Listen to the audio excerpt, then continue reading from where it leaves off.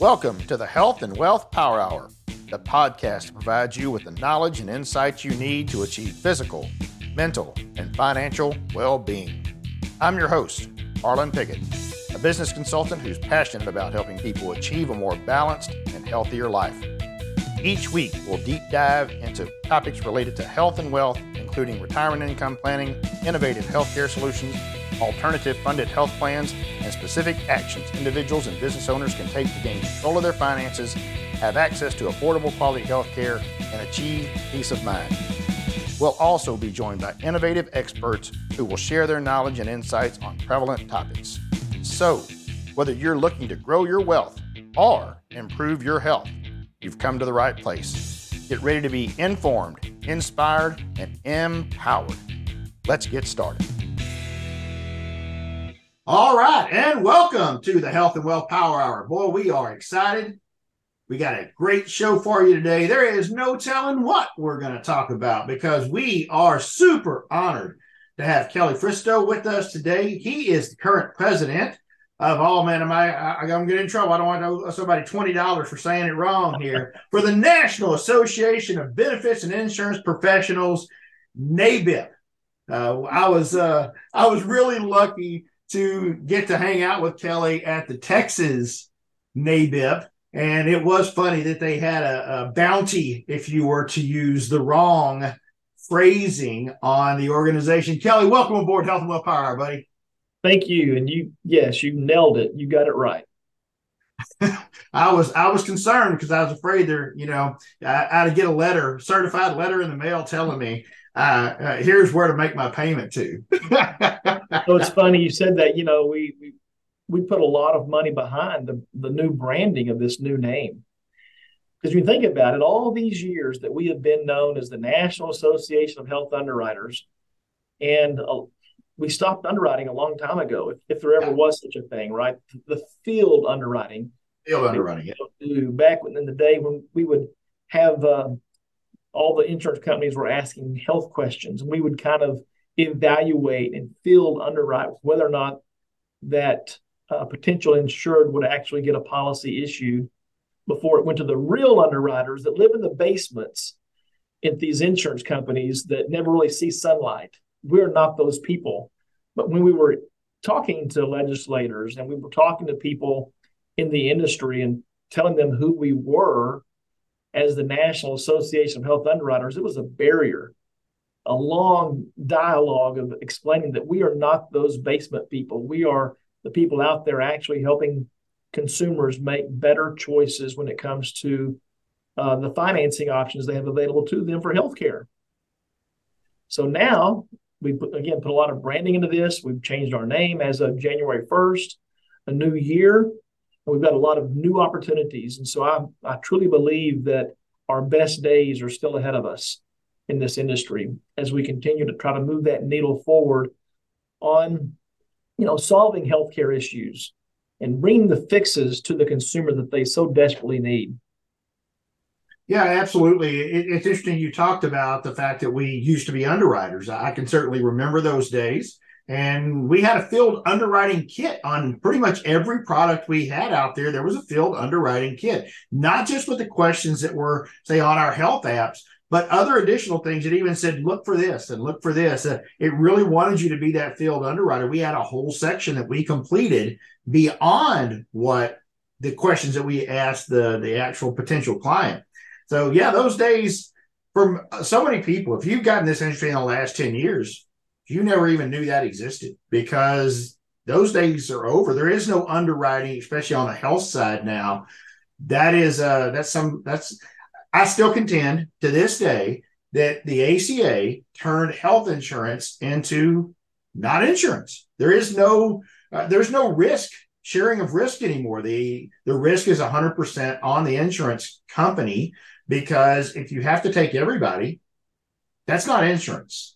That truly is not. It doesn't fit the definition of insurance. So, yeah, you're right. So underwriting, no underwriting, well, there has to be some sort of way in which they have to price that risk, right? But there's not like any good credit for living a healthy lifestyle. There's not any good credit for having a good BMI. They're just having to price to the maximum that they're allowed to price. It's the worst case scenario. It's kind of like, and I use this analogy with my clients sometimes, that when you think about the other aspects of insurance that we buy, like car insurance, for example. So if I'm, in my driveway with my 1985 pickup truck that I also have a clean driving record, no tickets, no wrecks, but this pickup truck is a 1985 model. And I'm not going to tell you whether it's a Chevy or Ford, because then we're going to. A whole other conversation, right? Right. But it's a pickup. It might be a Dodge, it might be a Chevy, it might be a Ford, but it's a pickup. And it's an old pickup. And it's not worth much, but I love my pickup, right? My neighbor, on the other hand, across the street, has a 16-year-old son, and money is no object to them. And they went out and bought that 16-year-old new driver a brand new Corvette. And really what has happened is my car insurance rates that I pay are the same as that 16-year-old with that Corvette. That's what the ACA did to health insurance for all of us. It's a shame. I agree. It's everyone's sick. Everyone has to be sick. Now, in the insurance company's defense, if I have someone on a insurance plan and the end of the year and it's open enrollment, and let's just say that they're on XYZ insurance company, but they want to switch to ABC insurance company, and they're in the middle of cancer treatment, and they're making that change because their doctor tells them, I'm going to stop taking XYZ. You need to switch to ABC or else you can't see me anymore. There's nothing that ABC insurance company can do about that. They must accept this person right in the middle of cancer treatment, and they're going to start their benefits on day one. That's right. That's not insurance, Kelly. That is not. That is, I got to provide you coverage. I have no choice about it. And so, therefore, like you mentioned, everyone's got to be rated the same. Everyone's got cancer. Everyone's got heart disease. Everyone's got to have problems. They've got to rate it that way. And that is very unfortunate, but that's also why those rates just zoom up when you start getting any little bit of age on you, as far as the way the ACA looks. You hit about 35, 40 years old, man, those rates take a huge jump up too. Which kind of leads me to another element that I think I have found really weird. In the ACA plans do ask whether or not you're a tobacco user. Yeah. And rate accordingly. Does it even matter? I mean, again, you're going to rate it to the maximum allowed. Why don't you just go ahead and forget about the tobacco usage question and just put the rates out there to the max? It's crazy. Yeah, that is the only question. You're right. I guess they still Why? care about that. I don't know. That is a funny deal. But of course, they don't ask, do you vape or do you do? There's a whole lot of other things that they could put on there that they just still ask the tobacco question. But that is kind of funny. And if you look at the rates, it does make a difference. That is the one thing that can have them. If you thought they were bad before, be a tobacco user and see what that does for you. Exactly. I think when it first came out, I think they were allowing you to use tobacco up to 3 times per week for ceremonial or religious purposes. Something like that, yeah. Yeah, and I never understood the reasoning behind that either. It blows my mind how we've taken something that is such a health risk and we've minimized it. At the same time, the ACA is about accepting all health risk. So but here we are. Yeah, here we are. And I think what we want to talk about is a little bit is how things have changed and what NABIP and those of us that are also very different minded, because I know that you've got members in NABIP that are very traditional brokers, may never change over to some of the new plan designs and things that we have going on in our industry. And I talk about every single one of these shows. And I know you're very forward thinking in that too. We just had an awesome opportunity to spend some time together at the Free Market Medical Association annual conference with a bunch of other rebels. And it was a great a great atmosphere because we got to have a bunch of like-minded individuals. But talk a little bit about what you've even seen as the changes in NABIP over the years, of the forward thinking that you've seen in that organization too. Yeah, so this is going to be a long response, but basically, the organization, what was previously known as Health Underwriters, now NABIP, is the largest industry organization of its kind. And we are a very diverse group of people, made up of a very diverse group of types of agents. So we have a whole section of our membership that is our agents that are totally dedicated to the Medicare market. That's all they do. And when you think about the companies that you connect with and what you're able to do in that Medicare space, it's going to be a BUCA. It's going to be a BUCA company that you're going to deal with. You're not going to deal with any sort of self-funded element where an individual can go out there and get their Medicare Part A and B and then go purchase a self-insured or a captive Medicare supplement plan. That doesn't exist right now. They're going to go buy a Medicare supplement plan from the insurance company. And so when we think about this, the products and services that we have to, and the professional development, the resources that we have to be for that sort of member, it has to somehow incorporate those elements of the insurance companies that they're going to do business with. And so when we hold a meeting that's dedicated to professional development or CE around Medicare, it's highly likely that we're going to have an insurance company, whether it be a Cigna, a Blue Cross Blue Shield, an Aetna, United Healthcare, Blue Cross, one of those companies, Mutual of Omaha, they're going to want to come in and sponsor that. And rightly so, for that crowd. That's how we have to orchestrate some of that. We can't be so hard-nosed about those companies that we, cut our nose off to spite our face, right? We've got to be able to deliver that to that section of the membership. We also have members, as you know, that are totally dedicated to the individual under age 65 ACA space, the individual health insurance plans. And again, these are going to be done with companies across the marketplace that are going to be Blue Crosses, United Healthcares, Aetna's, Friday, Oscar Health, Molina, Ambetter. I mean, they're the insurance companies. And therefore, we have to focus and be cognizant of those relationships that exist in that sector of our membership. But then we also have the small group space, the large group agent that's doing large group plans, mid-market plans, and the high-performing plans that don't use any sort of network at all, the self-funded plans. Now, that's where there's going to be a lot of change and a lot of disruption, a lot of just different activity that's occurring, because that's where the needle is moving to where we can bring solutions that don't involve the insurance company, so to speak, where we are having to deal with a network pricing model where the price that the doctor or hospital gets paid is already a predetermined amount that is a very fictitious number. It's very high. In fact, in that world, as you know, we're seeing where insurance companies and systems like hospital systems are working together to keep those retail costs high.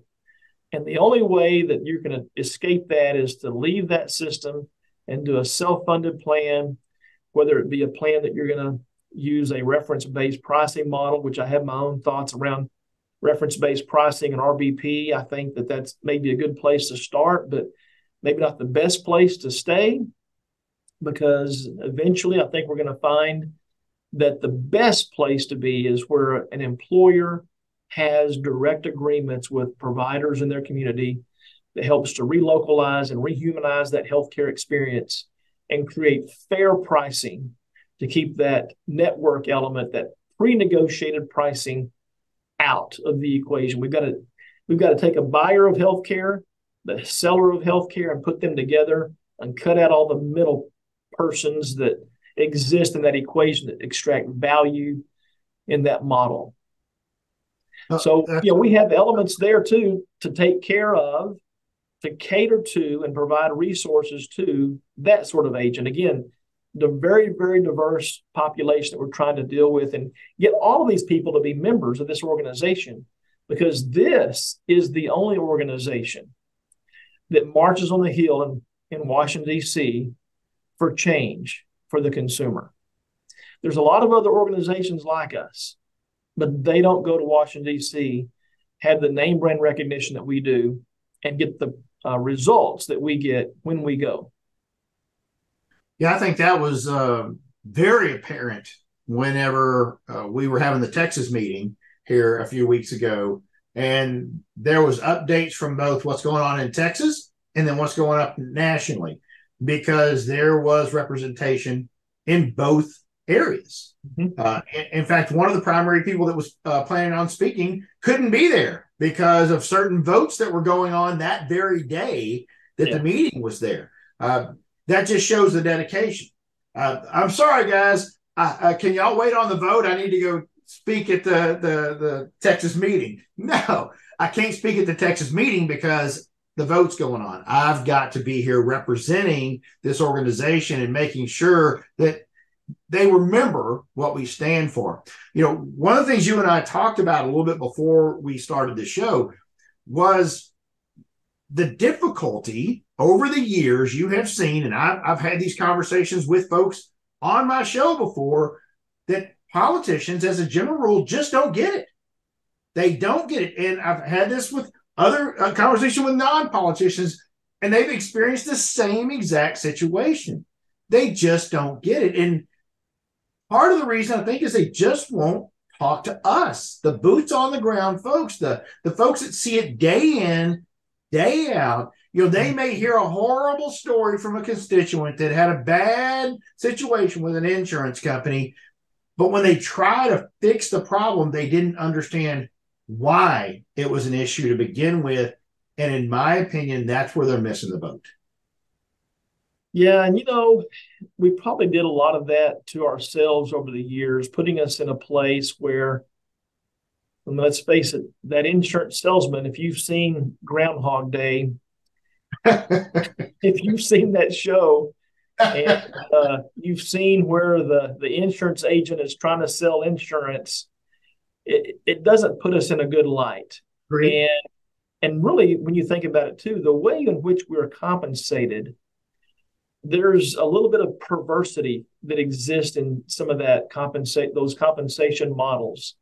Now, a lot of that, I think, is being changed as well, and we can talk about that here in a few minutes if you want to. But whenever you look at how a person that comes to me and wants to buy an insurance plan, where previously I was compensated based on how much money they paid for that insurance policy. And therefore, I may have a tendency to want to sell them something that cost a lot more money than what it needed to, just so that I could get paid more. Right. That truly exists today still. It existed a lot more several years ago, but we've got to figure out something different. And we're figuring out what a different compensation model looks like. Because now a lot of these insurance companies that pay out compensation to the broker, it's basically, it doesn't matter what the premium is, it's the same compensation. So it's a per month compensation per person, not based upon the premium. And so some of that perverseness has been taken out of the equation. But we've already got this, we've already been identified by legislators that, we're those low-life insurance agents just out to make another sale. I think that's what a lot of them think. They don't look at us as being professionals licensed to be able to help them make smarter decisions. And let's face it, too, a lot of these legislators, they are business owners. They are having to purchase insurance for their employees that work for them in those businesses. And they've all got their favorites, right? But they don't know what they don't know.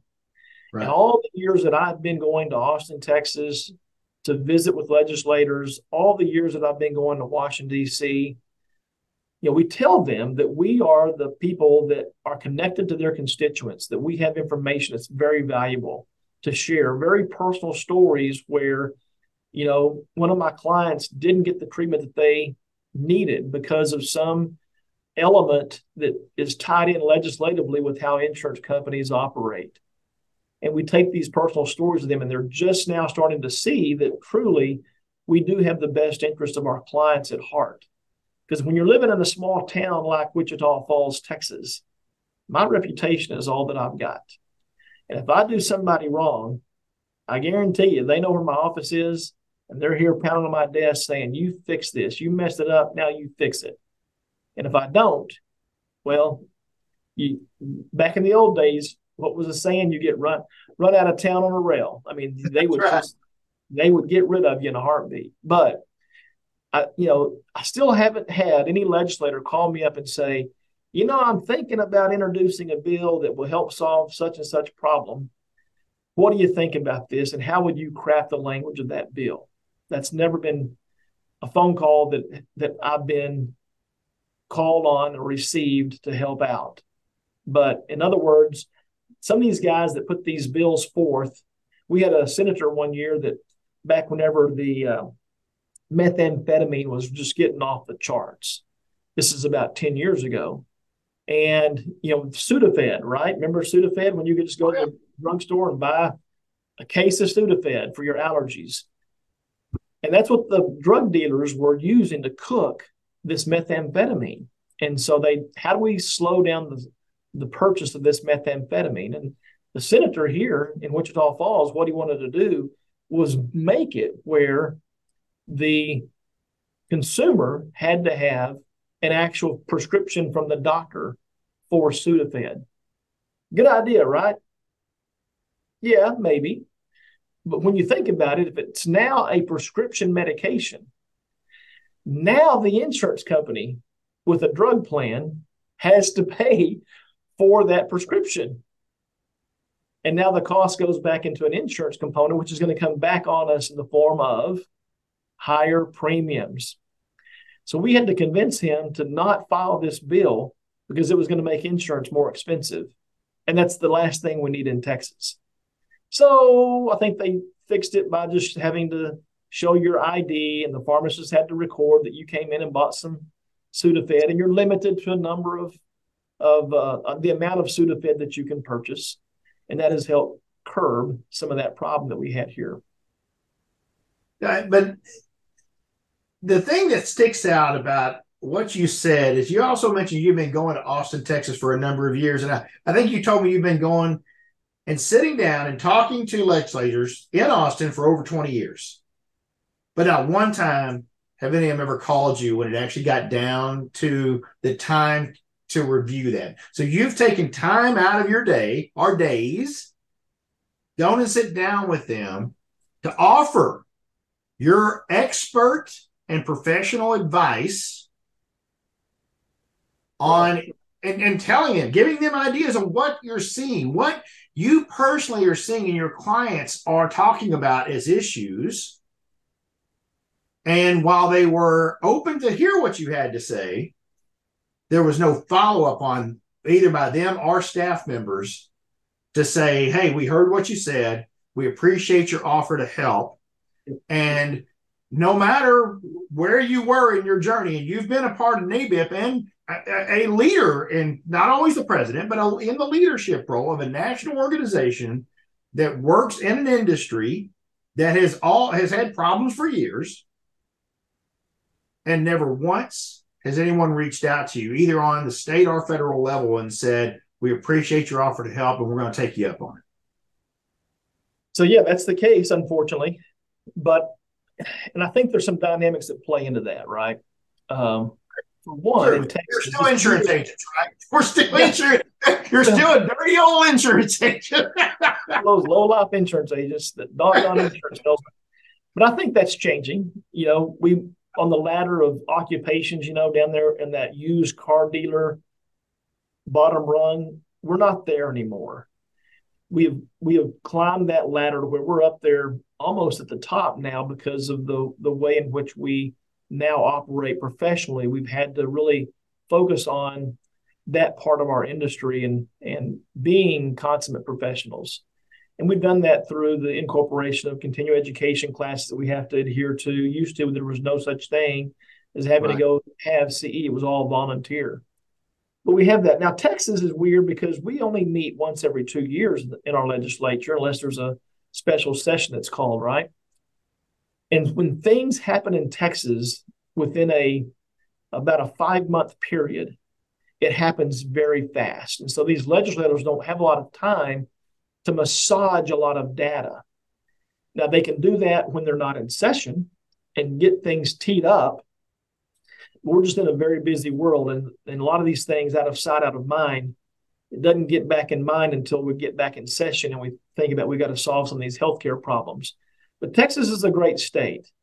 And when we do solve some problems here legislatively with regard to healthcare, we do a really good job. I kind of use the term, we Texify it for the Texas consumer. We've done some really good things. Now, Washington, D.C. has a little bit slower pace, and it's 24/7 up there in Washington, D.C. And so whenever we have issues that we bring to light, we do have the administration, not necessarily the legislator, but the administration, CMS, HHS. We've got very deep relationships within those departments where they'll reach out to us actually and say, hey, here's some things. We're creating some rules around a certain aspect of healthcare legislation, and we want to run this by you. What do you think? So we have opportunities all the time to create comments and white papers on certain aspects. One of the things that we're dealing with right now in the Medicare space is that this last year, CMS came out because of the bad actors. We know that when we get to October, those television commercials are going to start back up with Joe Namath and J.J. Walker and William Shatner, these celebrities saying, you need to get all the benefits you deserve. Call the Medicare hotline right now. Yep. And the Medicare beneficiary doesn't really even have to call the Medicare hotline. They're getting phone calls every day that they're not supposed to get. They're illegal to call them, and they get them every damn day, multiple times a day. Yeah. And so these seniors are getting these calls, and it's just very frustrating for them. And so finally, after all these complaints, Medicare finally said, okay, we're going to start reviewing these commercials. We're going to start monitoring these phone calls, doing, secret caller things and making sure that the agents aren't, giving out bad information. Well, the bad actors were those call centers. I'm not a call center.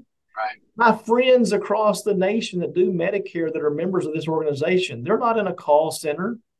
They have very personal one-on-one relationships with their clients. They are not the problem. It's the call centers. And here's how it works, Harlan. These call centers that get hired are offshore, that don't have to, comply with our laws in this country, and they don't. And so what they do is they make an inbound call to the senior and ask the questions and get them interested in talking about Medicare and whether or not they're getting all the benefits they deserve. And that Medicare beneficiary goes ahead and caves in and goes, okay, let's talk about this. And now the outbound call that was generated from overseas, that person is saying, okay, we're going to transfer you to a live agent. And as they transfer them to a live agent within this country, that live agent is answering the call. Thank you for calling us at Senior Select Quote System. How may we help you? So that's an inbound call now. It's an inbound call now, right? No, it didn't start out that way. And that's the stuff that's really hard to catch for CMS to go in there and catch all that. So they just made a blanket rule that said, okay, if you're going to do enrollments online with Medicare beneficiaries or over the phone, everyone has to record those phone calls. And man, the agent population, broker population like myself that does Medicare, we're like, are you kidding me? We have to comply with keeping these in a HIPAA compliant recording space, right, whatever that looks like. If I don't currently record my calls, what do I got to do to start recording my calls? And what is that going to cost me? Right. Well, that could be a lot of money that I'm out of my pocket now. And so it's for me, people like, that are just dabbling in the Medicare space, or not dabbling, maybe they're in the space, but not to the greatest extent. Right. They now have to go, it's not worth it for me to be in the Medicare space anymore. There's just too much. It's costing me too much. Now, I will tell you, I'm an advocate for recording phone calls. How many times have you dealt with a client, you didn't record the phone call, but wish you had? Oh, yeah. 6 months later, they're calling you up and said, well, you told me that this plan does that. And I'm like, no, we didn't. No, we didn't talk about that. I didn't tell you that. And Right. if I had a phone call to go back and play, here's what we talked about, it would make it very clear. So there's a good thing, I think, about recording phone calls, but being told that you have to, whenever you've got these relationships already built with your clients, there's that trust element that exists there, and we're the ones that's not the problem. That's a problem. And so we're still trying to fight that battle in Washington, D.C., by having some legislation filed that would take us, those of us that are brokers and not a call center, out of that equation. Yeah. And once again, I think this is a great segue into what I want to talk about next. And this is that when we rely on government to fix the problem, and many times they just make the problem worse, or they bring up another problem. In this case, it wasn't us as the brokers that were the problem. It was the call centers, but they did a blanket law, in this case, a blanket regulation that took everyone into this, but actually made it more difficult for the good guys, us, to help our clients. It made it more difficult for us to do it. And that certainly was not their intention, right? Let's be honest. It wasn't their intention to make the benefit, to have the beneficiary, make it more difficult for them to be helped. Instead, they did. And now they're adding on to that with this 48-hour rule, right? The whole nother thing. We won't keep going down this rabbit hole on this particular thing, but it's not that we're against it. It's the way that they're asking us to do it. And then, of course, we've got, like everything with CMS, keep it for 10 years. Keep it where for 10 years? What do you want me to do with this thing? And they don't care. I don't care how you keep it, but it's got to be secure, and it's got to be for 10 years. And it's always kind of funny the way they do all these things, right? And ultimately, the consumer is the one that's hurt the most. Right. Because now they don't have access to a consummate professional in their community that truly can help them make a smarter financial decision. Just a real quick tangent. I had a lady in my office this morning that I wish I'd have been able to see her back in 2016, because she's been paying a Medicare Part B premium since 2016 that she didn't need to be paying because she was on an employer-based plan. Yeah. All that money that she spent paying Part B premiums since that time, she didn't need to. But again, Medicare is very complicated. I've yet to meet a Medicare beneficiary that fully understands how to transition into Medicare properly. And for those of us that are brokers that help our clients, they rely on us for that. And if it gets too difficult, if the government makes it too difficult for us to operate in that space, we're going to just throw our hands up and go, yeah, we're done. We're not going to do that anymore. And I already know something that really do kind of what you just said. They work with more or less people that are aging in and referrals. Don't do anything else. Just my own age-ins, my own referrals. That's all I do. So maybe they do 15, 20 a year. Maybe a little bit more, depending on how many folks they have that they signed up at a certain time that are all out turning 65. But there are a number of them that said, you know what? It's just not worth it. Kind of what you said earlier. I already have to take all of this additional training, hours and hours that I have to do the federal, and then for every carrier that I'm going to use, I've got to do additional training. And now you're telling me I've got to jump through all these other hoops? I'm just out. Yep. I'm just out. And, are you asking me, are you still doing business? Because I'm fixing to refer some people to you. Well, hold on. I'm trying to decide if I'm going to stay in it or not. I'm kind of in your same situation. I like to help people the best I can. But where's the line? Where do you draw the line on helping your clients and helping your business? When does it become such a burden on you because of all the regulations that you decide, maybe I just need to send you over to someone that's all they do. So it's not a huge burden to them because they already do it. They're going to do it anyway. And it shouldn't be that way. When you're in a community like we are, just like you're there in Wichita Falls, we're in the San Antonio area. I do have clients all over the place, even in other states. But in our community, you get that reputation, like you said. And so people refer friends, family to me all the time. Well, where's such a burden? Your legislator comment, I think I had a wise mentor in business one time tell me that persistence wears out resistance. And I keep hoping that one of these days, if we keep being the professionals that we are, that we're called upon to be, that eventually there's going to be some legislators that truly will want our opinion, that will want our help in the way in which they craft legislation that will bring solutions to the consumers that they need, that will help reduce costs, that will help cut through some of the confusion, that will create more transparency in this healthcare transaction that exists. Yeah, and I think we can keep hoping for that. And I don't think that at this point, right now anyway, the way Medicare is set up, kind of what you mentioned earlier, the way Medicare is set up, the way ACA is set up, that just is what it is. And we're going to, as agents, we've got to comply with the way it's set up. If we want to work with them, if you want to sell ACA plans or even state plans in other states, there are different state exchanges. Then you've got to go through their trainings. You got to follow their rules. You only work with the companies that are offering in that state, in that area, in that county, all the way down to the county. That's just what we have.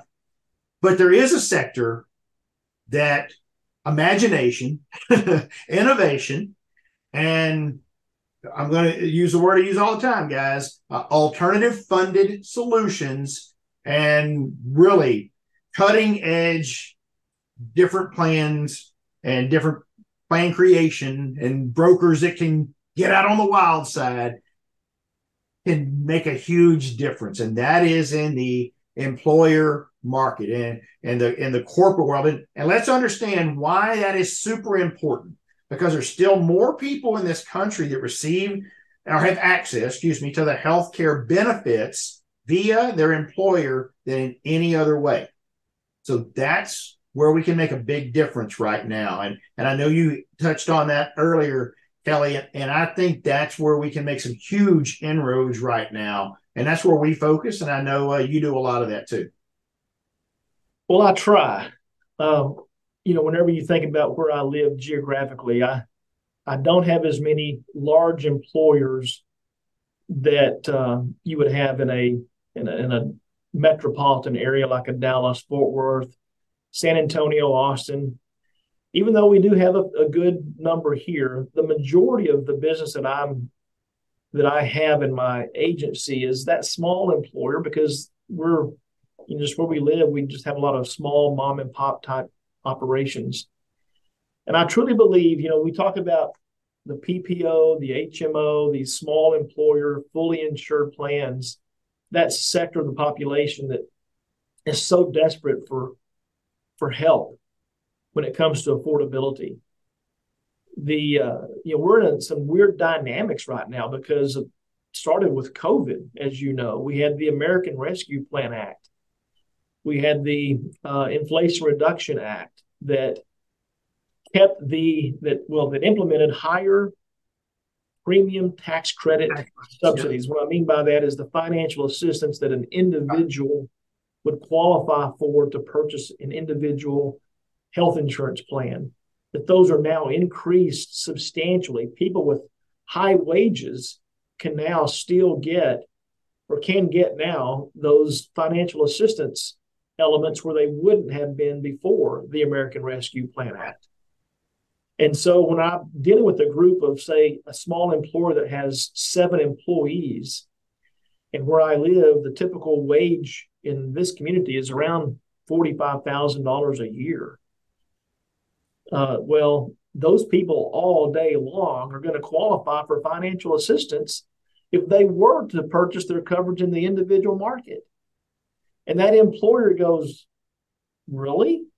You mean I'm offering a health insurance plan? I'm paying large sums of money so that my employees can have these health insurance benefits. And you're telling me they can go to the marketplace and buy coverage that won't cost them hardly anything at all? And in some cases, nothing? I go, yes, sir, Mr. and Mrs. Employer. Yes, ma'am.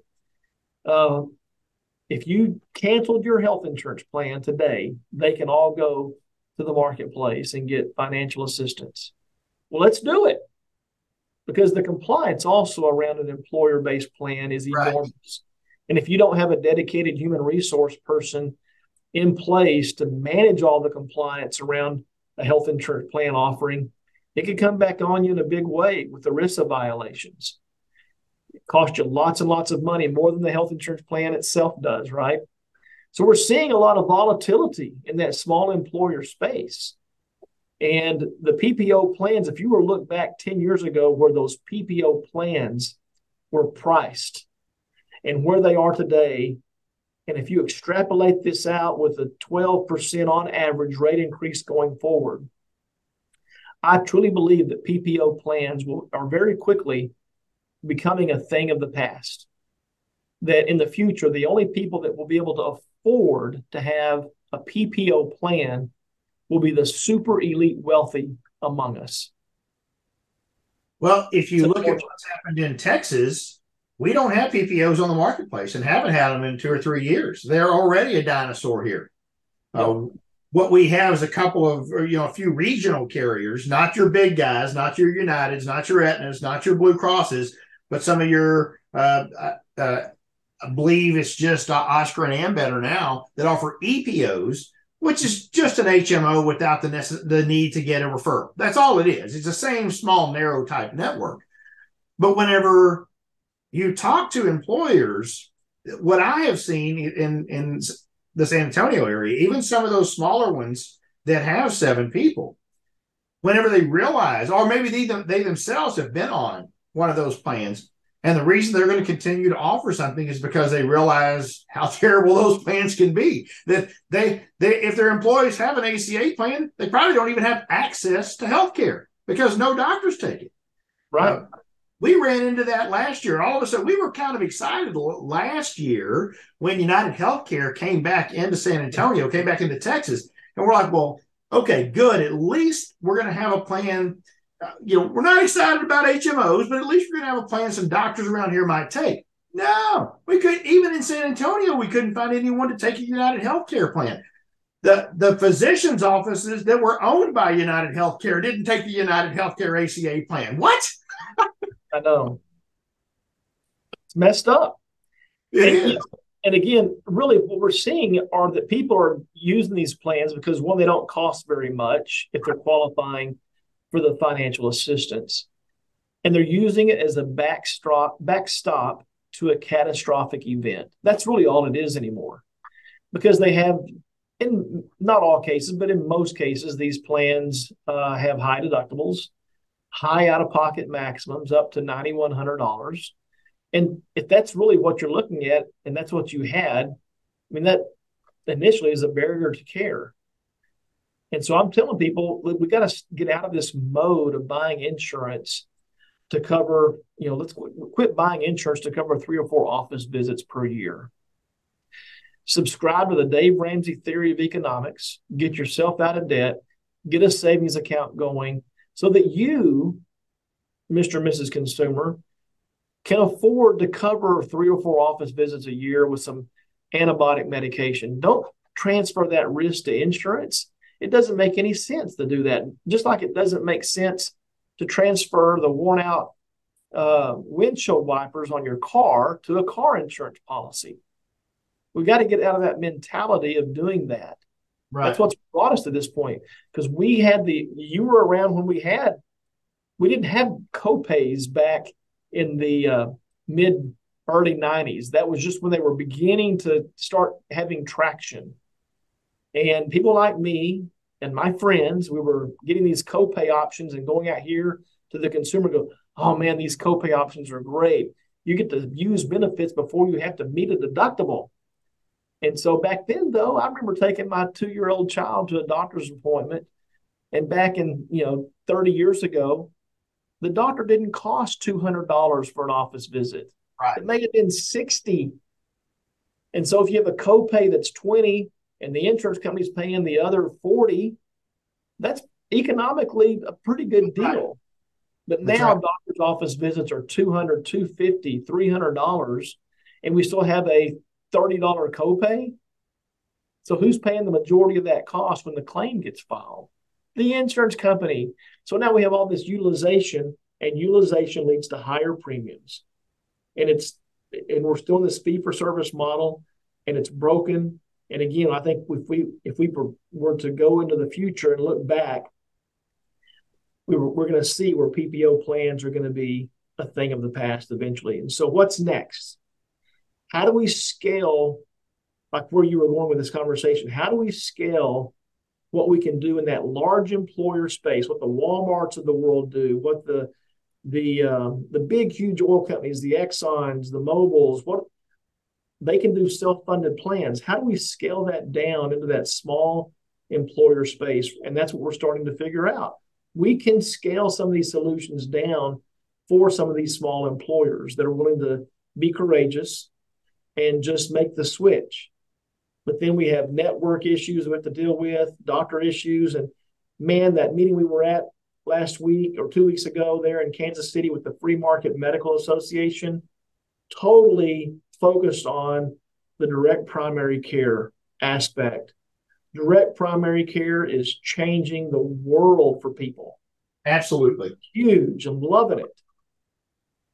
And I think we need more of that. And I tell people, even if they have an ACA plan or a small employer fully insured plan, I'm like, go get you a direct primary care doctor. That's the best thing that you can do right now. Yep, it's going to cost you a little bit of money.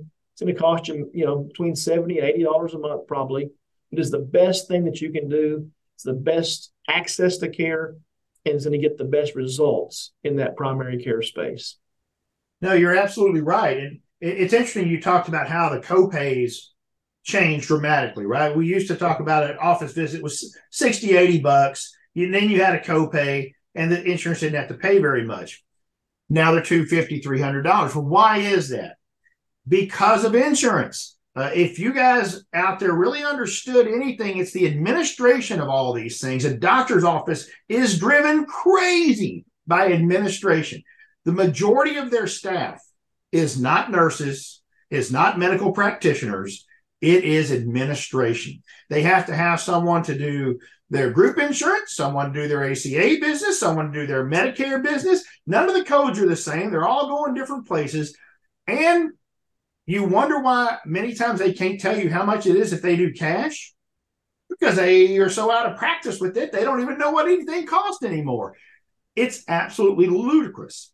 But what direct primary care is bringing back is the old way of doing things. Cash is king. Get rid of all that administration. Most of your direct primary care doctors do not take insurance at all. So they have now put everyone together in a group. Let's say they have 600 people that have members. You're not waiting 3 weeks to see a doctor, 3 months to see a doctor, 6 months to see a doctor. You're seeing the doctor the same day or the next day. And what a crazy idea. You get to talk to them about everything that's going on. Not, oh, well, you've reached the maximum of 3 things we can talk about today. Set another appointment for those other 3 issues that you got. We can talk about those in 3 months. What? Bureaucracy is really, when you talk about what has caused all this, well, it's bureaucracy. Healthcare has become truly a business, especially on the pharmacy side. I mean, it's just, God, it's awful. We haven't even talked about that, not even scratched the surface. But we've got to bring back the light of care and have it be where the consumer can have some affordability in this. And that's what direct primary care does. And I know that my doctor that I have is a direct primary care doctor, and I pay about $80 a month, and I have immediate access to her. These clinics, these corporate clinics, they want those physicians, those primary care doctors, to see on average around 3,000 patients a year and deliver good quality primary care to those patients. And that's almost impossible. So much so that it creates this thing that we're kind of making fun of in the primary care world, the 15-minute rule. Yeah. If you ever want to get into a really good conversation with a primary care doctor, bring up the 15-minute rule with them and ask them to describe to you what that is and how it has come about. It's ridiculous. They can only spend about 15 minutes per patient. And if they can't take care of you in 15 minutes and identify what's wrong with you and what that protocol needs to look like going forward with medications or whatever, they are encouraged to refer you to a specialist. Right. Let's face it, a specialist commands a much higher price point. And if you have insurance, well, they're referring you to a specialist within their own system. That's right. And they get incentivized, the primary care doctor does, by referring you to that specialist because they can get some referral fees off of that called RVUs. If you've ever done any research, you know about referral value units. They can make a lot of money off of referrals by referring you to a specialist. Now you're going to see a specialist. Maybe it's not necessary. In many cases, it's not. If that primary care doctor was able to spend more than 15 minutes with you, they can figure out what's going on, run the test, read the test, and take care of you at the primary care level, where it's a lot less costly than the specialty level. But you get into that specialist, now they've got you. They've got higher dollars, higher payouts, higher price points, and your insurance is what? Paying for all that. That's right. And it's going to come back to you in the form of higher premiums down the road. And don't think that because you get, let's say you're in this traditional model, you went to your primary care doctor, and now you're being sent to a specialist. Don't think that that specialist is necessarily going to take care of everything. I'm going to give you an example that happened to my wife, and that is the primary care doctor sent her over here to see this doctor.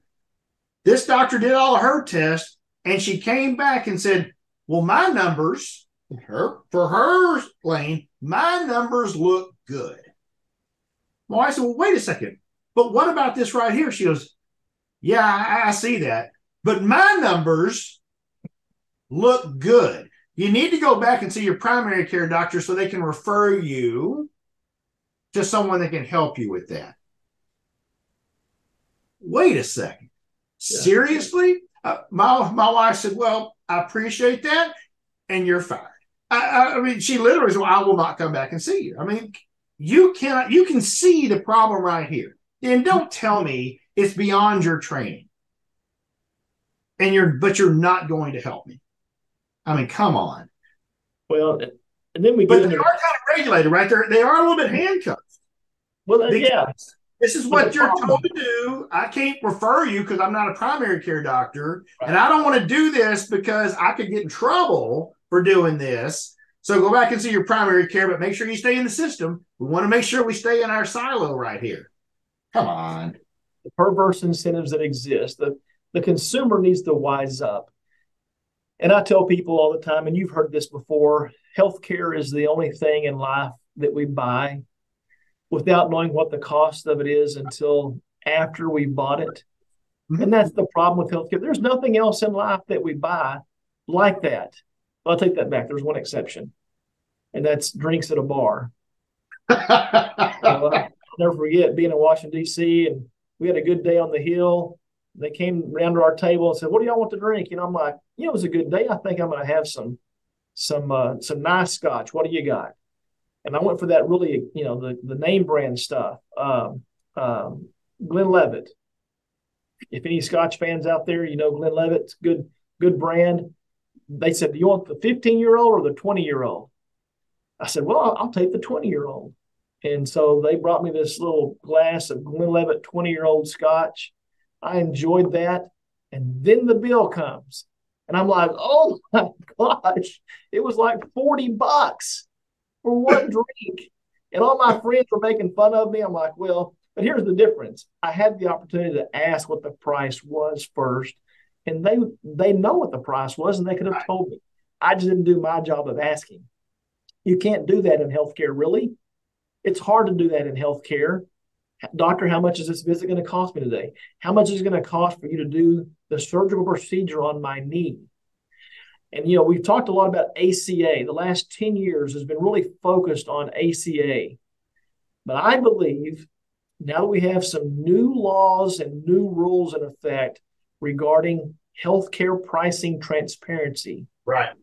I believe the next decade is going to be everything about transparency, allowing the consumer to have access to data the hospital is required to give to them, the health plan is required to give to them, so that they know what these costs look like before they have the visit. That's what we need. And I'm so excited that we are at the very beginning of this adoption of looking at transparency being the key to creating affordability. Because now the consumer can be a smart consumer of healthcare, whether they have insurance or not. If they have insurance, that's great. The price is already set. But if they don't have insurance, or if they have a plan that allows for the payments to be made in cash, like a self-insured plan, that's where we're going to be able to start managing those costs. Lowering claim costs will lower premiums. It's that simple. Yeah, and I think us continuing, the brokers and the other folks that are in this side of it have to continue with the education, because there really are ways out there right now, because of the good faith estimate that they have to provide you, and the fact that they make it sound like you have to, but you don't have to use your insurance. If you have insurance, you don't have to use it. You can actually ask, what is the cash price? There are many entities that don't want to give it to you. They will tell you. I just read one here recently where they told the lady, I'm required by law to take your insurance. If you've got it, you have to tell me. It's against the law for you not to tell me that you have insurance. So you've got to give it to me. Yeah, show me that. Blatant lie. That's a blatant lie. It is not required. You have the right not to provide your insurance. You remember how not too long ago, if you went to the pharmacy and if you had insurance, you told them you didn't want to use it, they didn't want to talk to you. They're like, no, you've got to use your insurance. I've got to charge you this much for it. Well, how much is it if I paid cash? $2. Well, how much is my copay? $50. I don't want to pay $50. I don't want to do I'm sorry, but we have it on record. You got to do it. Well, this same kind of thing is happening out there in facilities, and they can't do that. They got to give you that ask for it. Like we've been captured in this system, and we as consumers have fallen in love with our captors. And it's like Stockholm syndrome. The jail door is wide open. It's not locked. We can walk out anytime. Right. The meetings will continue until we do. And now we have transparency. And now we're in a place we can walk through that door and we can have cash prices on the other side that are lower than these pre-negotiated insurance company prices. Right? I mean, who are these people at the insurance company that are negotiating these prices?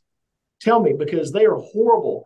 If I'm ever taken hostage, please don't have them negotiate. Don't have them do it? Right? Yeah. Please don't. Yeah. So, no, it's amazing. I'd seen somebody had posted this morning a bill from, you might have saw it also, from a Baptist neighborhood hospital. And on this bill was a CT scan for over $19,000.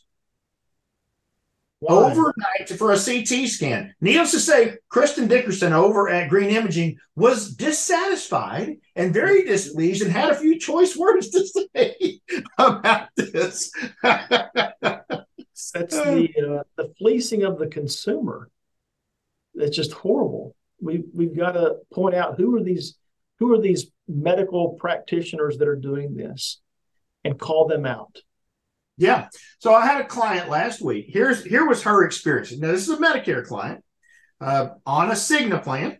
I don't know particularly it was Cigna's fault in this case, but I want to walk you through this very interesting situation. So this lady needed to have cataract surgery. Whenever we got her on her Cigna plan for this year, we made sure that her doctor, the one she wanted to see, was accepted by Cigna. Sure enough, it was. It's a Cigna HMO. She's gone through the whole process. Her doctor does accept it. Everything was good to go. The morning of her surgery, the day before, by the way, they called and said, be here at this time. Surgery center calls, be here at this time. Be ready to go. The morning of her surgery center calls and said, hey, we just wanted to let you know that it appears that the surgery center is not in your network. Your doctor is, but the surgery center is not in your network, nor is the anesthesiologist. We will accept a cash payment when you get here this morning of $1,400, but be prepared for the anesthesiologist bill to come in a few weeks. Where was all this information before the day of the surgery? And you tell me in any way that you believe this wasn't a setup, because they expected this family to just go ahead and go with it because this is the way it was. If they knew that morning, I guarantee you they knew before that day. Oh, yeah, absolutely they did. Yeah, I don't know. Things are changing, right? I mean, they really are. And I think they're changing for the better. We talked about DPC a while ago. That's a change that's taken place in the last decade that's got so much traction and growth that these doctors that are overworked in these corporate clinics are coming out of these clinics. Yes, they are. That they're reaching burnout, and the direct primary care just lets them go back to doing what they love to do, and that's improve population health without having to deal with all the bureaucracy. It is the best form of care ever. We're seeing where the way healthcare is being delivered to us is differently. The healthcare financing side of the equation hasn't caught up with some of this stuff yet, unless you're in this large employer space where you can do a self-funded plan. And the thing is, when we talk about these self-funded plans, Harlan, I mean, we all know agents out there that are doing self-funded plans all day long. But we're not talking about just any old self-funded plan. Right. There's a new generation of self-funded plans that's not using pre-negotiated prices, like what you just described with a Cigna or a Blue Cross or an Aetna or a United Healthcare. We've got to get away from these pre-negotiated prices that are in these health plans. And when you do that, the statistics are that there's about a 20% amount of dollars in these plans that's just sloshing around.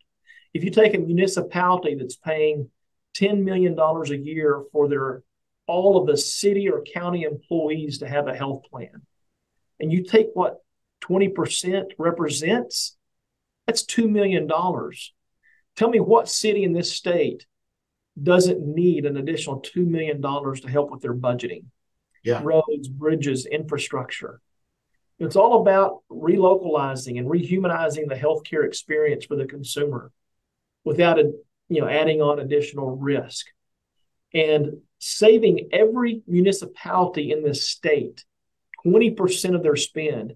Every large employer that would be able to save 20% of that spend on healthcare is bigger than any stimulus package this country has ever seen. Dave Chase, if you subscribe to some of Dave Chase's programs, books, he talks about how healthcare and healthcare financing products are responsible for 20 years worth of wage stagnation in this country. And that's a shame that we're living in communities that could be so much better off financially with higher wages than higher healthcare costs. Yeah, you really think about it. If you look at how much employers pay, how much more for their health care and healthcare access and health insurance plans, how much more could they pay their employees if they weren't having all that waste? And while direct primary care, of course, is a huge push of all this, and it's the basis of what we really want to do as far as the grassroots level. Let's not forget that we have surgery centers that are jumped into this thing too. I mean, you have Dr. Keith Smith's place up there in Oklahoma, the Surgery Center of Oklahoma. They don't accept insurance. They do only cash pay bundles. You have Texas Medical Management over there, Sean Kelly's outfit, that they have multiple surgery centers across Texas now working with that same type situation where you have bundled prices. It has made it well worth the cost of some of that medical tourism but it's medical tourism on a different level. You don't have to go to another country. You may just be able to go to another county or another city or, in some cases, another state. But it's becoming a bigger push across the United States. Of all the strange places for this to begin, it started in Oklahoma, but it has worked out, starting to work out further and further. And we're seeing more states embrace this. And, we're very blessed, Kelly, to be in a state that has fully embraced DPC and a structure of cash pricing for surgical procedures all over the state that you can get done. But there's more. There's always a need for more. And until we start getting much more on the west, on the edges, on the coast, we're not going to see the big impact we need all the way across this country, because the embrace has to be made there. And there's a lot of pushback for direct primary care in particular, even on the edges of the country. And we've got to get that set up there and get people's mind changed to that before we start embracing it more on this country. That's my opinion. But usually until you start getting the edges of the country where the most people are, you're not going to have a big acceptance of something. And hey, if they don't, we can have those people come to our state and spend their dollars here on healthcare. I don't mind that. Dr. Smith, it's funny you bring him up. He and I were having a conversation because I served on the hospital board here locally in my community for about 6 years. And it's funny, I'm on the finance committee as well, serving on that board. And the CEO and the CFO would always talk about how, oh man, we just, it's hard for us to survive on Medicare payments alone. It's just, they don't pay us enough, and I brought that up to Keith Smith because a lot of the prices that they charge there at the Surgical Center of Oklahoma City are lower than what they would get paid if they were being reimbursed by Medicare. For example, a gallbladder procedure at Oklahoma Surgical Center would be about $6,800, and I believe Medicare would reimburse about $7,400 for a gallbladder procedure. So I asked Dr. Smith, I'm like, so Dr. Smith, I don't get it. Why are these hospitals complaining that they can't operate on Medicare reimbursements alone? He goes, well, they can, but they are too administratively heavy. Here we go. What hospital are you driving by? Every hospital that I drive by has new construction going on somewhere. Everywhere. Millions and billions of dollars of construction happening at these systems, right? And he said, here, this is what resonated with me. Why is that inefficiency at the hospital the consumer's fault? It's not. And if Dr. Smith can run a financially successful operation at the Surgical Center of Oklahoma City and make profits by charging people around that Medicare cost, why can't these big hospital systems do it? Well, you can pull up a 990 with any hospital system and look and see what their leadership gets paid. Yeah. And that's where you're losing. That's where they're bleeding out. That's where they're wasting a lot of money, is on these huge CEO payouts, millions and millions of dollars for CEOs. It's ridiculous. They don't need that. No. And construction. No, and so let's talk about something else that's a little bit, it's completely tied to that. And that is another part of these next generation self-funded, level-funded. Guys, let me just get that out there in case you don't understand. Self-funded includes level-funded. It includes self-funded that is administrated by a third party, whether that is a BUCA or whether that is an independent third-party administrator, or whether it is truly self-funded, where you've got those big companies like Kelly mentioned earlier, that they don't have to work with anybody. They just completely fund everything themselves. All of those are considered self-funded plans. But where a big difference comes in whenever you start working with all of these different companies, or when you start looking at self-funded, is, as you mentioned earlier, some direct contracting. So you've got direct contracting. You get out of the business in many cases of working with some of these big hospitals. But the thing that is the very most important to understand, that the cost when hospitalization, surgeries are involved with employees, we're going to use employees this time because we're going to kind of talk towards employers right now, is whenever you're getting charged for those readmittances or those all the things that happen when they got into the hospital. So they might be sicker when they get out than they went in. They've got all kind of things going on. Whenever your employees are looking or shopping for healthcare, it's not just about the prices. In many cases, about the quality that they're looking at. Recently, just last week, one of the big publications that does these studies every quarter, the Leapfrog Group, released their latest rankings of over 3,000 hospitals, and there were 12 hospitals that got an F. Do you know which ones they were? Would you like to know which ones they were before you schedule your next surgery? Absolutely. Because some of them might surprise you. There was also 5 of them that are repeat Fs. They were F last quarter, and they're F again this quarter. And they're all graded on things that were preventable. Mm-hmm. Preventable complications, preventable infections, many things, preventable accidents. All of this was graded on there. But I can tell you that when I stood on stage last week at a group out of Richmond, Texas, which is just to the west of Houston, and I told the folks I was talking to, one of the hospitals that got an F is less than 10 miles from where we're sitting right now. Would you like to know which one before you or a family member is admitted to that hospital? Well, I can tell you right now, Kelly, I wanted to know. If I was them, I would want to know. And I had a number of people walk up to me after, because I didn't yell it out I didn't yell it across the congregation, but I sure let them know who it was. Yeah, it's important for the consumers to be able to have access to these tools so that they can research. I mean, that's what's going to produce better results for the whole country.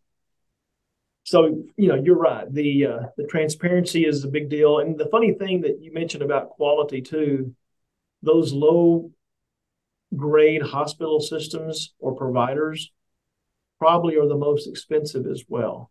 That's correct. It's funny how there's just an indirect correlation between quality and cost. Usually the lowest cost facility is going to have the highest grade. That's right. It really is, because they actually run at a better, their administration is typically not as high. They run at a better overall click. They're doing things much better, and they don't have to charge higher prices to make up for all of their deficiencies. And that's what happens so many times in these facilities. But you mentioned something else. This just talked about the hospital. It really didn't even talk about the provider. A great, story that I heard back in February was a gentleman that, this isn't a good part of it, but he has a neurological problem, had a brain tumor. He had been referred to this doctor, and the gentleman he was talking to said, would you like me to find out what the grade of your physician is before you have this done? Because I can find that out for you. He's like, man, I'd love for you to find that out for me. He come back and said, I got some good news and some bad news. Well, what's the bad news? He said, your guy rated 8.4. He goes, well, I mean, that's bad, but that ain't too bad. Out of 100. What? Out of 100? 8.4 out of 100? So yeah, his big problems were infection and mortality. That's where he had his worst problems. Well, what the heck could be the good news? Well, the good news is I found 3 doctors in your area that are over 90.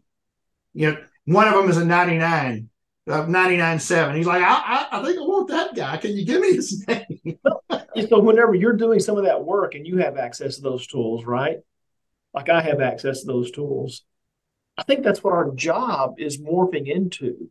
Yes. As brokers, we're not just selling insurance or developing high-performing health plans for employers. We're implementing processes to where we help the employees identify these providers and what their options are to help hold down the cost and get higher quality. I mean, That's how our job is changing as brokers. And, for us to not be moving in that direction, if you're the kind of broker that's not doing those things, or that you're not willing to do those things because you think it's going to take too much work on your end, well, you might want to go do something else or figure out how to get out of this business, because that's where this industry is headed. No, I agree with you. It's interesting to talk to someone who does this all day. I was talking to Deb Alt, Nurse Deb, and over there at AIM, and she said, here's the things that we've run into. you decide that you're going to have a baby step for a company, and so they're going to continue to work with a network. I won't call out any networks here, but we're going to continue to work with a network. And they go through and they look at all the doctors in the network, and they said, wow, we have some very low performing doctors in this network. So we're going to reach out to the insurance company and ask them, can we exclude? Can we get some of these doctors to not even show up? We want the bottom 25% of your doctors to not even show up in the doc search. And the insurance company comes back and says, we can't do that. Our contract with these physicians gives everyone the opportunity to be listed first. Everyone, no matter how poor their performance is, no matter what their outcomes are, gets to be listed first. That means that every time you do a doc search and you need whatever, I need an orthopedic surgeon, you're playing Russian roulette, because you could get the top guy or you could get the bottom guy. It goes back to the doctor that passes boards with a 99 versus the doctor that passes boards with a score of 70. What do they call it? Doctor. Right. Doctor. That's exactly right. And I think that is, over the year, we've seen a little bit since COVID, we've seen a little bit of questioning of doctors, a little bit more than I think we saw previously. But typically, if the doctor said, you need to have this surgery, and I'm going to send you here to do it, okay, doc. That was our answer. Okay, doc. Right. And remember, it wasn't too long ago. This is another interesting thing, too, that's happened in this whole dynamic, Kelly. It wasn't too long ago that all of these big insurance companies required a second opinion if you were going to have any major surgery. Now, zero do. Not a single insurance company requires you to have a second opinion. And that it's been proven that about 88% of diagnoses are not 100% correct. Because the insurance company has already vetted them. Right. Yeah. It's funny, when we talk about cost and quality, we use an analogy with some of our employer. When we go out to do employee meetings, the employer allows us to. I went down to 7-Eleven, the convenience store, and I bought a can of green beans from 7-Eleven. Del Monte, green beans. $3.50. Right? Then you go here to your regular hometown grocery store, H-E-B, Kroger, whatever. I don't know what you guys have there in San Antonio. We have United's up here in Wichita Falls, but you can buy that same can of green beans. Doesn't have all the dust on it that the one from 7-Eleven has. The same can of Del Monte green beans for like $1.20. So I get these receipts and put them side by side. What's the difference between these two cans of green beans, other than one of them is kind of dusty, the other one's not? It's the same company, same Del Monte. Or I can go over here to the produce section and get some fresh green beans for about 25 cents a pound. Yeah. Much better quality, much lower cost. And we use that analogy with some of our employees that we're trying to educate on. We got to stop buying our health care at 7-Eleven. 7-Eleven. That's very good. I like that. We may have to go to Walmart. We may have to go to Aldi's. If you have an Aldi's, you know what an Aldi's is. I do, yeah. Aldi's got some good stuff, man. I'm telling you, it's good quality, good low price. Or maybe we need to go to Costco or Sam's to purchase some of this stuff at a lower cost and high quality. But we've got to get into this mentality that we've got to be better consumers of the health care. And if we do, we're going to solve a lot of problems instead of just thinking that somebody else is going to do this work for us, or that it's been done, and we've got to just trust that entity that tells us where we need to go and who we need to go see. Things are changing. They are. And once again, that an educated consumer, this is across everything, right? Let's think about the education of the consumer across all the different things over time that there has been. An educated consumer changes the market. Yep. And that has been in you fill in the blank of whatever it is out there over the history of our capitalist society here. An educated consumer changes an industry. And just like we've had disruption in a number of other industries, you're going to see it in the healthcare industry. It's coming. And when it comes, I really think it's going to be just like that too, Kelly. I really think it's going to be turn on the dime. All of a sudden, the light bulb is going to go off across multiple different places across this country whenever all of a sudden enough people say, oh my gosh, what have we been doing? And when it does, we're going to be in such a better place. But that collective is the only thing that's going to change the way business is done, because the insurance companies have done it a certain way for 100 plus years. And in the health side, over the last 40 years, we've been going towards we're going right now. Now, let's talk about the one thing that is going to happen if we don't have that light bulb go off soon enough, and that is socialized medicine. And we are on the collision course with it right now. That is exactly where the government wants us to go. And that's where we're headed if we don't make some inroads. That's us. That's on us, Kelly. That's us getting the word out in education. You're right. Healthcare is very complicated. And that transaction, the more complicated that it is, and the solutions that aren't transparent, puts that consumer in a place that says, I'm so sick and tired of all this mess. Let's just do the single payer system. Let the government be the single payer, government ran healthcare like they do in other countries so well. Right. Well, no, you're right. That's going to be the downfall, because then we're going to have even a bigger issue with access, a bigger issue with transparency, because when the government's the payer, there's a lot of things. Well, whoever the payer is will tell you where to go and how much is going to get paid. And so now you've got a whole sector of the medical provider community that now will turn into a government employee, where a lot of bad actors come out. Right. I mean, just do any sort of Google search for Medicare penalties in the physician world where they tried to do fraud on Medicare. It happens in every market across the nation. A lot of it takes place here in Texas, in San Antonio and Houston, where providers or doctors are bilking out Medicare because the policing mechanism is not there to catch the fraud like it should be. So we're victims of all that. That adds to the cost of the healthcare. But you're right. I think there's an element, the enemy, whoever you want to identify as the enemy in this equation, wants the healthcare consumer to be so confused and it be so confusing that they just go, all right, you guys do it, and I'll be in that system. We don't want to go there. No, we don't. But they keep pushing that. I mean, that was part of the American Rescue Plan Act. The increase of the subsidies, once again, gets you more depending on the government, right? The Inflation Reduction Act, once again, let's extend it and make it even more. Now, of course, the family glitch. Let's fix that. Let's fix the family glitch so we can get more people off of group insurance and onto the ACA. All of these things are, once again, to keep pushing you onto the marketplace.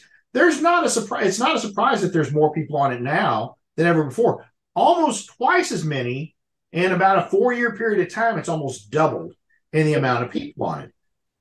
That's just getting folks, once again, on government subsidized plans. Medicaid, what do they say? Oh, we expanded Medicaid. Now we're going to take it away, but don't worry about it because most of you will go to the marketplace. Exactly what they had in mind to begin with. It's funny, we live in the South, right? Where not everyone, but we typically are more conservative minded. And I've sat across the desk from some folks that are like, this isn't Obamacare, is it? And I'm like, well, yeah, it is. Like, well, I don't want to do Obamacare. But you know what they do? By the time the conversation's over with, not that I talked them into it. Right. But they end up taking the subsidy to help them lower the cost of their health insurance. And they become a benefit of the taxpayer. Right. It'd be different if they were at home, playing video games and, getting their 40 ounces and smoking a blunt, not being a productive member of society. That's right. These are hardworking people. And I think they justify it a little bit by going, I have paid into the tax system all these years, and now I'm going to be able to get some of these dollars back dedicated to help reducing the cost of my health care. Yep. But that's the way the system was built. And we're all going to be using that tax dollar. But something's got to change on that, Harlan, because it just can't continue to be what it is without turning into a single payer government ran healthcare system. Because you're right, we've got two roads here, two paths to take. And we've got to figure out which one is going to be the healthiest for this country, healthiest for the consumer. And I believe that transparency and improving the healthcare quality for the consumer is the path that we want to take. This other path is laziness, and it takes us down a path of very high cost, less access, less quality, and just a disaster overall. Yeah, I mean, you look traditionally at a free market. We were just at the Free Market Medical Association. All the Free Market Medical Association is promoting is transparency and the opportunity to shop like you would for anything else. And whenever you do that, may the best price, the best quality, and best outcomes win. Right? That's what it's all about, is getting the how markets work. But if we don't have that, if we do have socialized medicine, and understand, folks out there, that you're still going to have the other side of that. You're still going to have a free market. You're still going to have people out there that are willing to pay the price to get the better care. But the majority of us will not be able to. The majority of us will be stuck in the government system, but the elite will never, ever use that system a single day. It's exactly what happens in the other countries that say it's so great. If it was such a perfect system, then the surgery center, Oklahoma Surgery Center wouldn't exist. The Texas Medical Management wouldn't exist, because all these surgery centers existed their first years and made it because of tourism, medical tourism from countries that had single payer systems. Those people said, I don't want to wait 18, 24 months for a hip replacement surgery. I can't get around. I don't want to wait this long. I might be dead because I'm waiting this long for this type of surgery. I'm flying to Austin. I'm flying to Oklahoma City. I'm going to go and have this taken care of, and I know what it's going to cost me before I ever go. What a novel concept. Nobody's flying to Europe for surgical procedures. Nobody's flying to Canada to have surgical procedures. It's not happening. No, they'll fly there for their medications, though, Kelly. They'll fly over there. That's a whole different problem, Harlan. That's a whole other podcast. They'll fly over there and get their medication for a year for $6,000 instead of $60,000 a month. Yep. Man, but you're right. It's a whole other can of worms, brother. We got a lot of work to do, man. We got a lot of work to do. But I'll tell you what. I know there's a core group of a few hundred of us out there that are more than willing to take on this challenge and are passionate about what we do and helping people and helping employers take care of their employees in the very best way, and changing the way that folks are able to access and consume healthcare in an affordable way. And we're not talking about, crappy stuff. No, go down the back alley and here's the secret knock. No, this is going to quality facilities, the right care at the right place, at the right time, at the right price, all of it being, free market type situation to where you get what you pay for, but it's good quality. Because right now people are paying way too much for terrible care. Like you mentioned, you're paying for administration is what you're doing. You're paying for the mistakes of others. We've got to cover our malpractice because we got another increase on our malpractice. Right. but I just hope that, 20 years from now, 30 years from now, when future leaders in this industry look back on these times, that I'll be one of these people, and you too, that we will be one of these people that they will allow us to wear the t-shirt that says, I help fix healthcare. That they will recognize us as being those pioneers that cut a new trail and show people how to do it differently, better, and more affordably. That's what it's all about. I can't say it any better than that, brother. Hey, I sure appreciate you joining with me. And yeah, Hey, we'll this has have been a blast. yeah, we'll have a backup. We'll have a I round feel like two. Joe Rogan. Kind of Yeah. feel like that, Joe Rogan podcast. I'm podcast famous now. Hey, I appreciate you, brother, man. We'll catch up another time. Okay, thank you. Appreciate it. All right.